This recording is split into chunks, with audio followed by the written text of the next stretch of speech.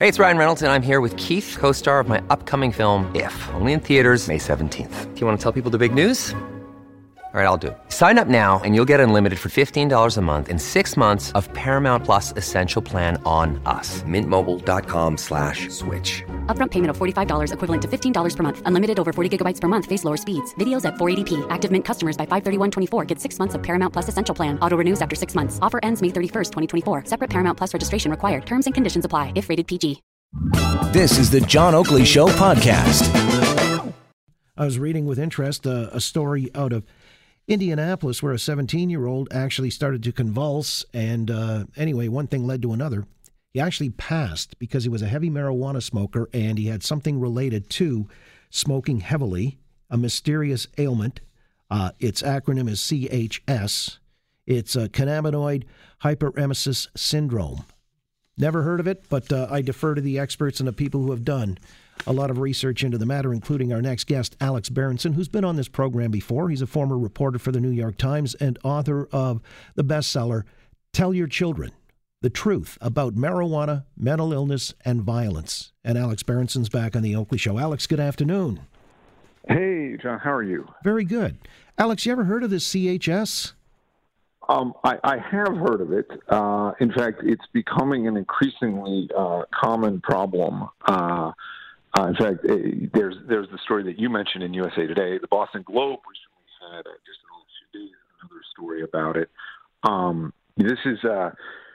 This appears to have something to do with the consumption, the regular consumption for some people of high potency cannabis. That it's interesting because cannabis reduces vomiting in some people in low doses, but as we're seeing with a lot of issues around cannabis, the higher dose stuff that people use today, whether that's high THC flower cannabis or whether that's wax and shatter, these pure THC preparations seem to cause a lot of problems for people, even in ways that we expected, that people sometimes say cannabis helps them. They say it helps with nausea and vomiting. But if you use a lot of high potency stuff, it seems to cause CHS in some people.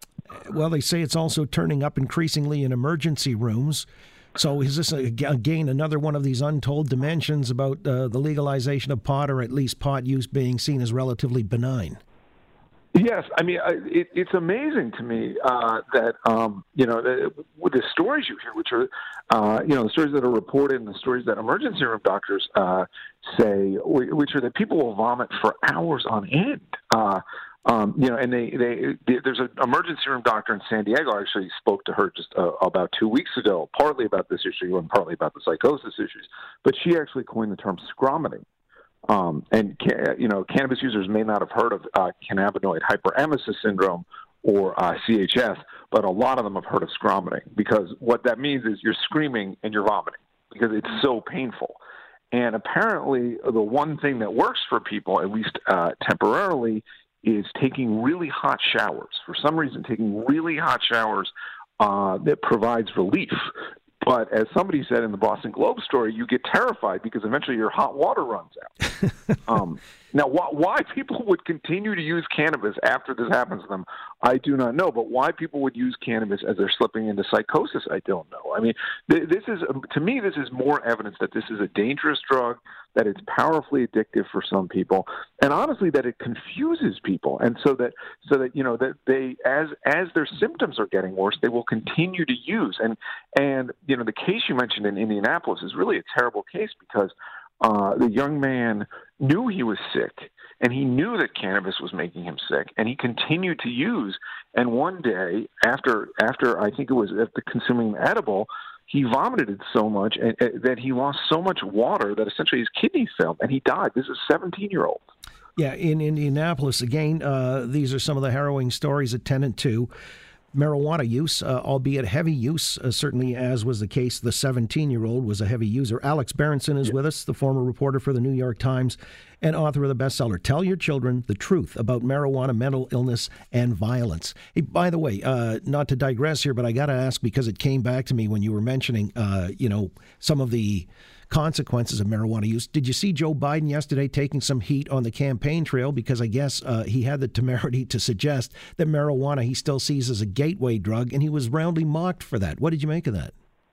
I thought that was very interesting. I mean, so I have not spoken to Biden personally, but I've spoken to people who have talked to him on this issue. He's clearly aware of the dangers of marijuana. I think he's actually also aware of the connection between marijuana and psychosis, but he knows that would be an even more hot-button issue, so he doesn't raise that, so he winds up talking about the gateway question. And to me, the gateway question is a bit of a sideshow, because high-potency marijuana or high-potency cannabis, the stuff that people are using now, is dangerous all by itself. We don't have to argue whether it leads to other drug use, although it does seem to lead to other drug use in many people, because all by itself, you can hurt yourself. You can die. You can die from CHS. You can die from heart attacks or strokes that come after cannabis use. Believe it or not, that's a real problem. And you can certainly die from road traffic accidents and homicide and suicide that come after use. So I don't need to argue about the gateway effect, but I understand. I admire Biden for this. It's a very unpopular position on the American left right now. And I think for him to stand up and say he doesn't believe in federal legalization, that's a real act of political courage. Well, it must be in a generation or a society now that really does take your woke cred into account. He's really resonating like an anachronism. But you're saying, I mean, again, we've talked about this in the past, and your book really details it. People are kind of whistling past the graveyard. There are a lot of mental illness and violence consequences to. And do we say there's a certain point at which, I mean, if somebody's a casual smoker or whatever, we might just suggest that there's something that we ought not to be too alarmed about. It's the chronic habitual users that might face problems. Oh, sure. I mean, as with all drug use, there's no, and alcohol use, by the way, and cigarette use. There's no question. More is more dangerous. And I think, I mean, there's clearly a lot of people who use cannabis. They go to a concert once every, couple months. They use, they hang out with their friends once a week. They use. There are even people who use in the same way some people use alcohol to sort of put themselves to sleep. Which is probably not a great idea to do every night, whether it's alcohol or cannabis. But people can use a small amount that way to put themselves to sleep. I totally understand that. Again, maybe not a great idea, but probably the dangers are not there. The dangers, but the problem is so much cannabis use is really heavy use. And in the United States, we have very good statistics on this, and we see that 1 person in 5 who uses cannabis, actually more than 1 person in 5 in 2018, is using every day. And that's almost certainly a problematic pattern of use, because a lot of those people are, quote unquote, wake and bakers. They're using all day, every day. And some of those people are using, sort of incredible amounts of THC. So the problem is for the industry that so much of their revenue comes off that group of people who are using problematically. That's obviously true of alcohol too, but I think it appears to be even more true of cannabis. Well, we had the industry, certainly here in Canada, took a hit last week. I mean, stocks dropped off precipitously because a lot of the supply had to be returned. People weren't buying certain parts of their menu, and edibles and oils, I guess.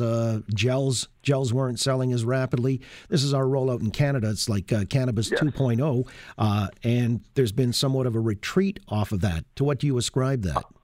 Well, I think it's fascinating. The legal industry, both in the U.S. and Canada, is in real trouble. The publicly traded companies, their stocks are down hugely since last year. And what it appears to be is, in both the U.S. and Canada, you have an established illicit market. That illicit market, in many cases will deliver to people. If people don't feel there's really any significant risk of arrest if they buy, illicitly. And so they are happy to buy the cheapest priced cannabis, whether that's the cheapest edible, whether that's the cheapest flower cannabis. They are happy to use their traditional illicit supplier. And so the legal industry has really not been able to crack that, either in places like California or in Canada. And the only places they've been able to crack it in a significant way are states like Oregon and Colorado, which have relatively low tax rates and have allowed people to produce pretty easily. In high regulation jurisdictions like Canada, the legal market's having just a terrible time competing.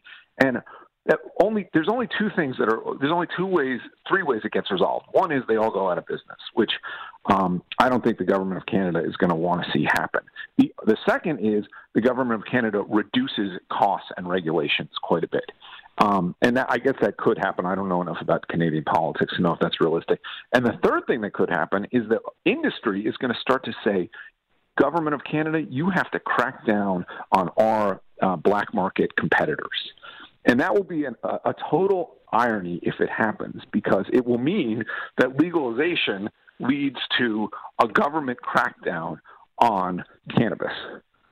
Again, with Alex Berenson. By the way, what do you make of the vaping-related issue stateside? I think there's been over 2,000 episodes now, a number of deaths as well. I guess that's because they're vaping the THC in the vape is causing this. Am I wrong about that? I mean, what do you make of that? Well, it's not clear whether it's THC itself that's causing it, whether it's additives. Additives will get put in the cartridges, the vape carts as they're called, to make so that there's actually less THC, which is more expensive to produce. So people add these cheap additives, notably one called vitamin E acetate, and that seems to be problematic for people. But it might be a combination of the two. It is not clear to me yet that there's an answer for this, although I think people increasingly believe it has a lot to do with this vitamin E acetate. But here's my question. When did we decide that inhaling stuff into your lungs was good for you? When did that happen? Right. I missed that memo. Well, I guess, it was seen as somewhat of a panacea to smoking. The people who are 3-pack-a-day folk, they could go to this, and somehow it was considered to be a step up. But your point is well raised. And I do get that, but with THC and cannabis, it's sort of the opposite, because there's actually never been a proven link between smoking flower cannabis and lung cancer. So when you're vaping this pure product that's more dangerous for you psychiatrically, and why encourage that at all? Finally, how's the book doing? I mean, we've talked now on several occasions. It's been about, 6 months or so since it first came to my attention. I mean, are you getting support for some of these premises in the book, or is there a lot of resistance? Oh, there's tremendous resistance, and there's, and I get lied about, and the book gets lied about, and people say terrible things about me on Twitter all the time. That said, I'm not going to say the book has made a difference in the United States, the national debate, or anything like that. I have no idea whether that's true, and frankly, I doubt, that that's true. Some people tell me it's true. I'm not sure it's true.